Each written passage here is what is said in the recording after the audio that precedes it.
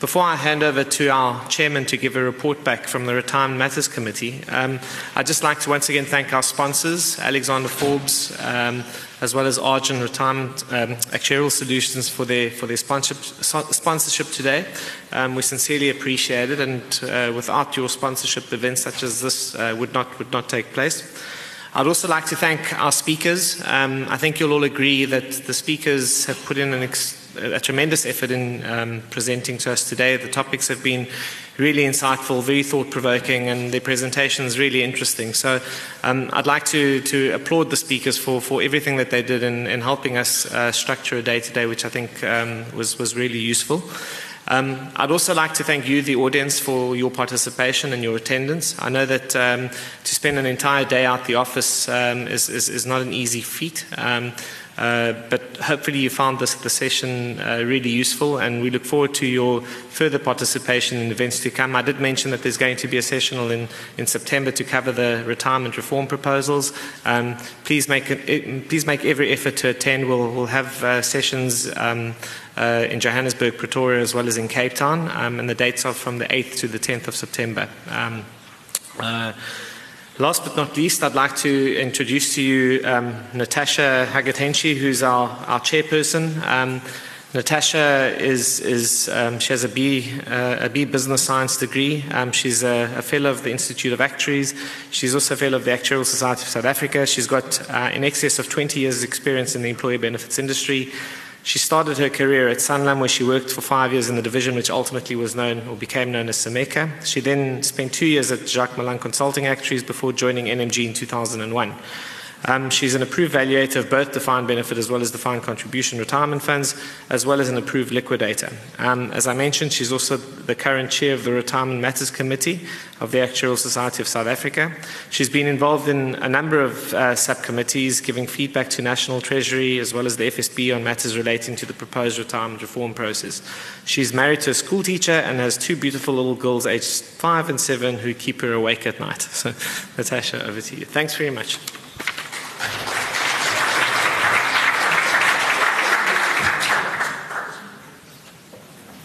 Thank you, Costa.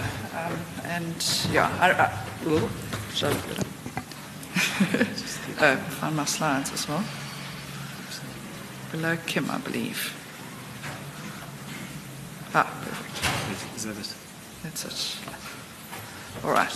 So thank you very much, everyone. As I said, I'm aware that I'm the last thing standing between you and a cold beer or a nice glass of our Cape's finest wine, so I will be as quick as I can.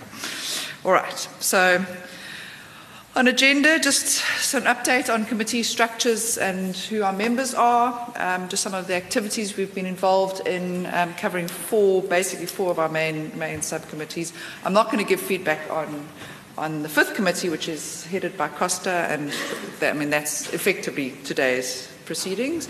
And just some discussion on some issues. I don't know if Marius is still here, if he's disappeared. So I've raised a few and asked a few questions, and Kim's still here as well. We've kind of had a few controversial issues. So I thought I'd ask the audience a little bit of questions on things that have been provoking us.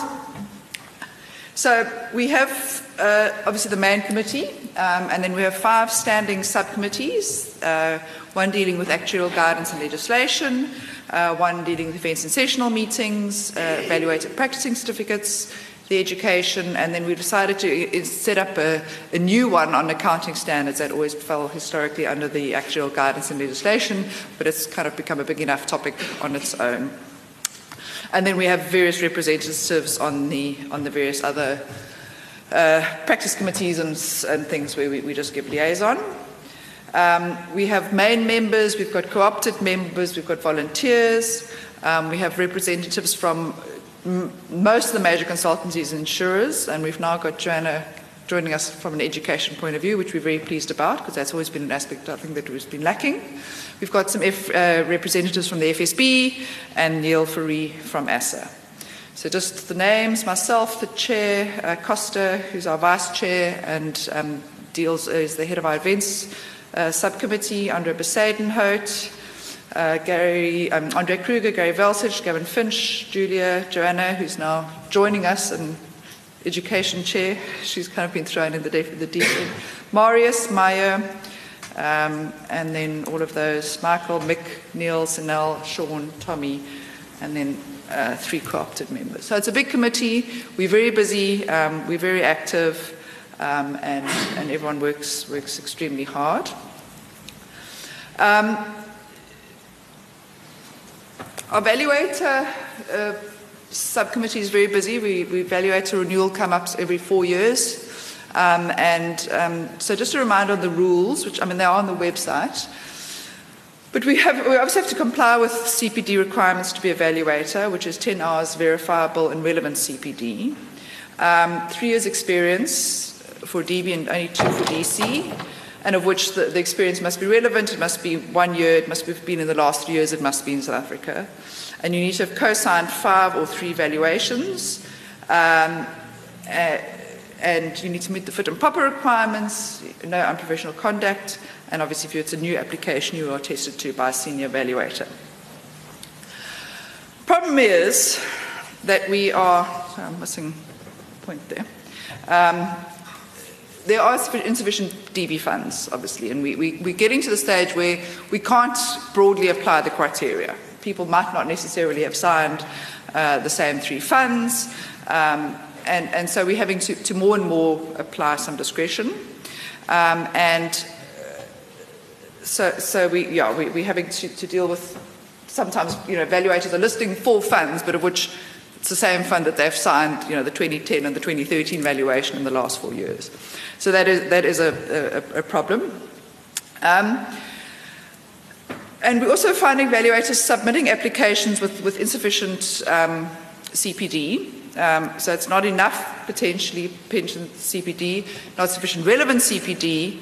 And we've kind of had a bit of a case of someone who submitted using a webinar and claimed that as verifiable, and we've had to go to the AGB, I think, to get an issue on that.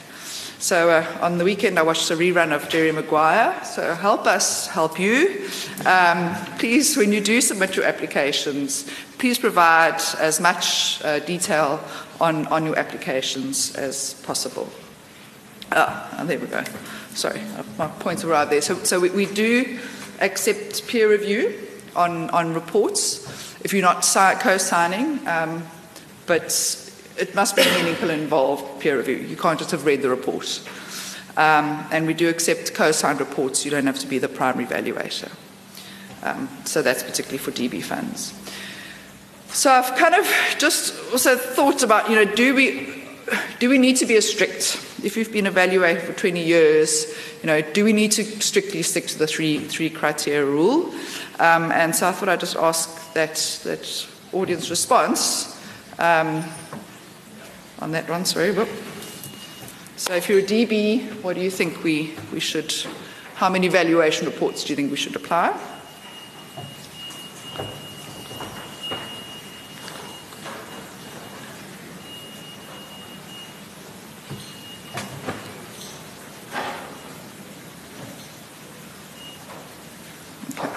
So we kind of anchored on our expectation of 3, which is fine. But yeah, there is obviously a feeling that less than 3 is relevant. And as I said, we are having to apply that. Same question, but for DC valuation.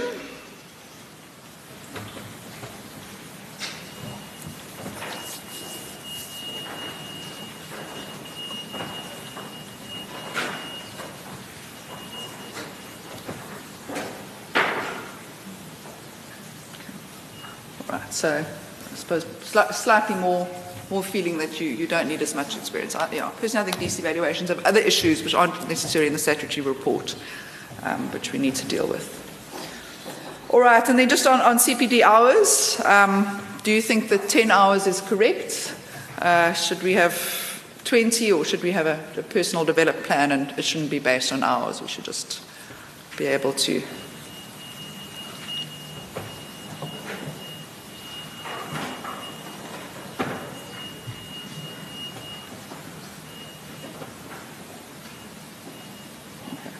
So most of us still think we need our 10 hours. So I'm pleased you're all here, earning six of those. All right. Okay, so legislatively we've been very busy since the last, sorry, let me go back there. We've been involved with issues on the point of evaluator. The FSB's issued notice on their minimum funding requirements, 2 versions, which we've commented on. We did give some input into the retail distribution view, and we've given some feedback to SAICA on the exposure draft dealing with IS 19.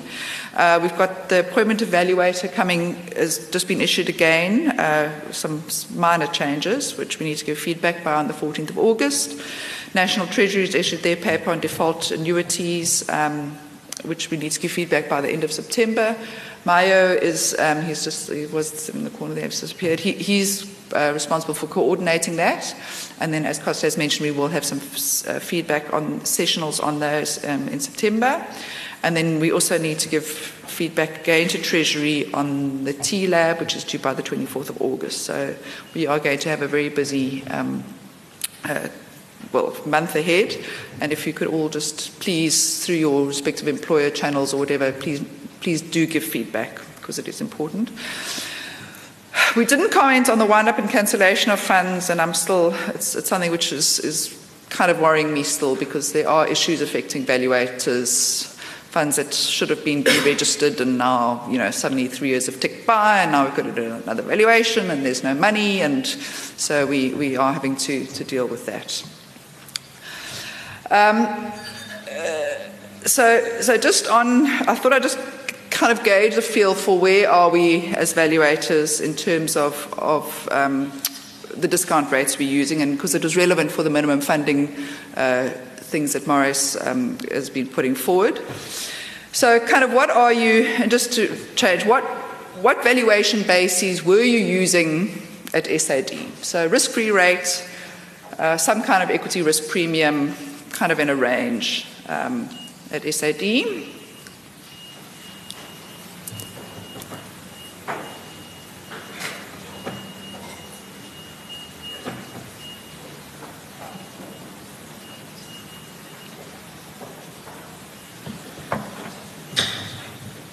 Okay, so where are we? So most kind of coming in at a risk-free of 1.5 to 2.5 kind of range. And there are some higher. Okay. All right, and then same question, what are you doing currently? Have you changed?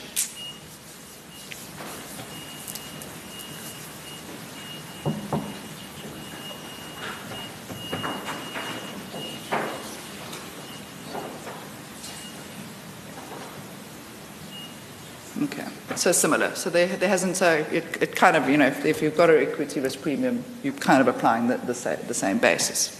All right, that was just for interest. Okay, sounds are definitely coming in funny. All right, so what do you consider a fund to be financially sound? If its assets are greater than its liabilities, but you're not explicitly funding your minimum individual reserve or your contingency reserve accounts. Assets greater than your best estimate liabilities, but you are funding your minimum reserves, but not necessarily your contingencies. Or the third, you're funding your best estimates, your MRRs, and your contingency reserve accounts. Oopsie.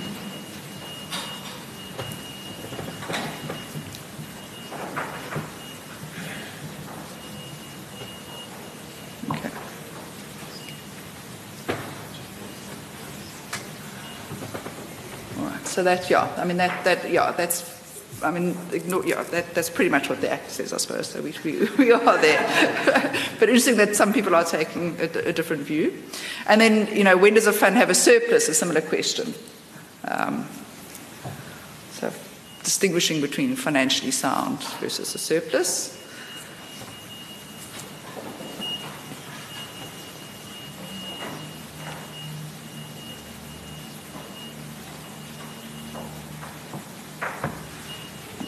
So that, I think that's fairly standard. We're all kind of thinking the same way. All right. So, but the question is, do you think we need to have an additional minimum funding requirements? And I've kind of asked.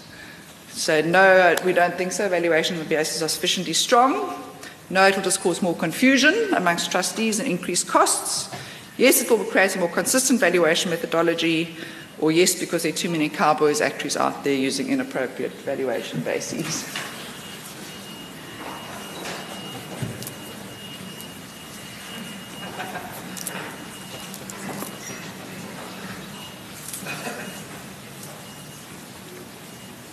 Okay, so fairly divided between a yes and no. So we'll see, Maurice. I thought that was just interesting for you to see what the... All right, so I don't think I'm going to go into too much detail on the accounting. We did have a really robust session with Kim. We do have a meeting on the 24th of August with Saika. Whether or not we're going to have our issues sufficiently dealt with or not is going to be, remains to be seen. I think the real issue is to what extent, I suppose it is clear, the accounting standard is clear, but it's really, to what extent is it material? I mean, we had a case with a huge drama, and we had to redo and blah, blah, blah. And, in the end it came out in the unders and overs, and huge costs incurred for immaterial changes. So we will see. I had put some audience response in. I suppose we can do it since we're here. So the issue is, if your pension increases are limited to affordability, what rate would you discount it if the code permitted it? So there's four options. Risk-free plus a margin, risk-free plus your equity, or risk-free, equity at a lower basis, or...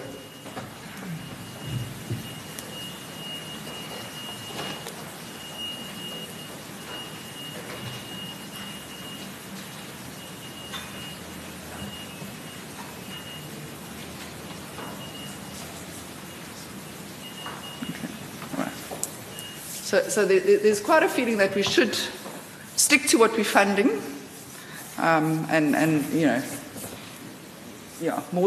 than 50% of us would do that if we were permitted to, which is interesting, which is why we're having the debate. All right. And then if there's the issue of the pensioner account, should we or should we not write up or down to the assets in the pensioner account? So basically, the question is, do we account for it, or do we write it up to the value of the assets? So in other words, recognize the pensioner surplus, or alternatively, do we write up and down if the assets permit it?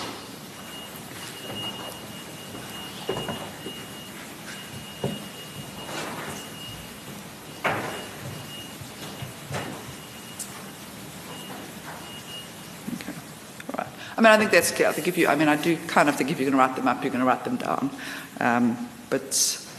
We are tending to have to stick with option A. All right. My last thing is on going too quickly here.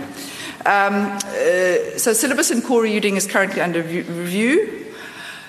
We are concerned with the pass rate. No candidates passed F104. And 3 candidates passed F204. The other subjects were around 30 plus. I do take the point that F204 also had the 30 plus pass rate. But it's also concerning that the number of candidates who are actually presenting themselves for pensions. And I think Mario said to me, when he comes to the pensions conference, he knows the faces because we've all been around for a number of years. So we're not getting the new blood into our industry. And I've kind of got 1 or 2 slides just to see, why do we think that is? Why do you think we've got a poor pass rate? Are our candidates unprepared? Is our material bad? Too difficult? Or are examiners too strict?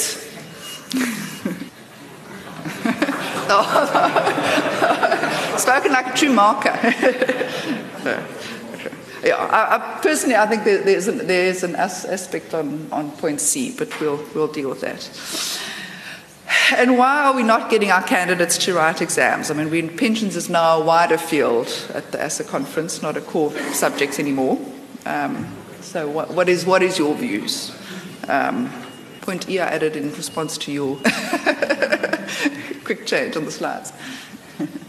Personally, I think you're wrong, because when the DBDC conversions happened, we all thought we wouldn't have jobs either, and we're still here 20 years later. All right, that's it from myself.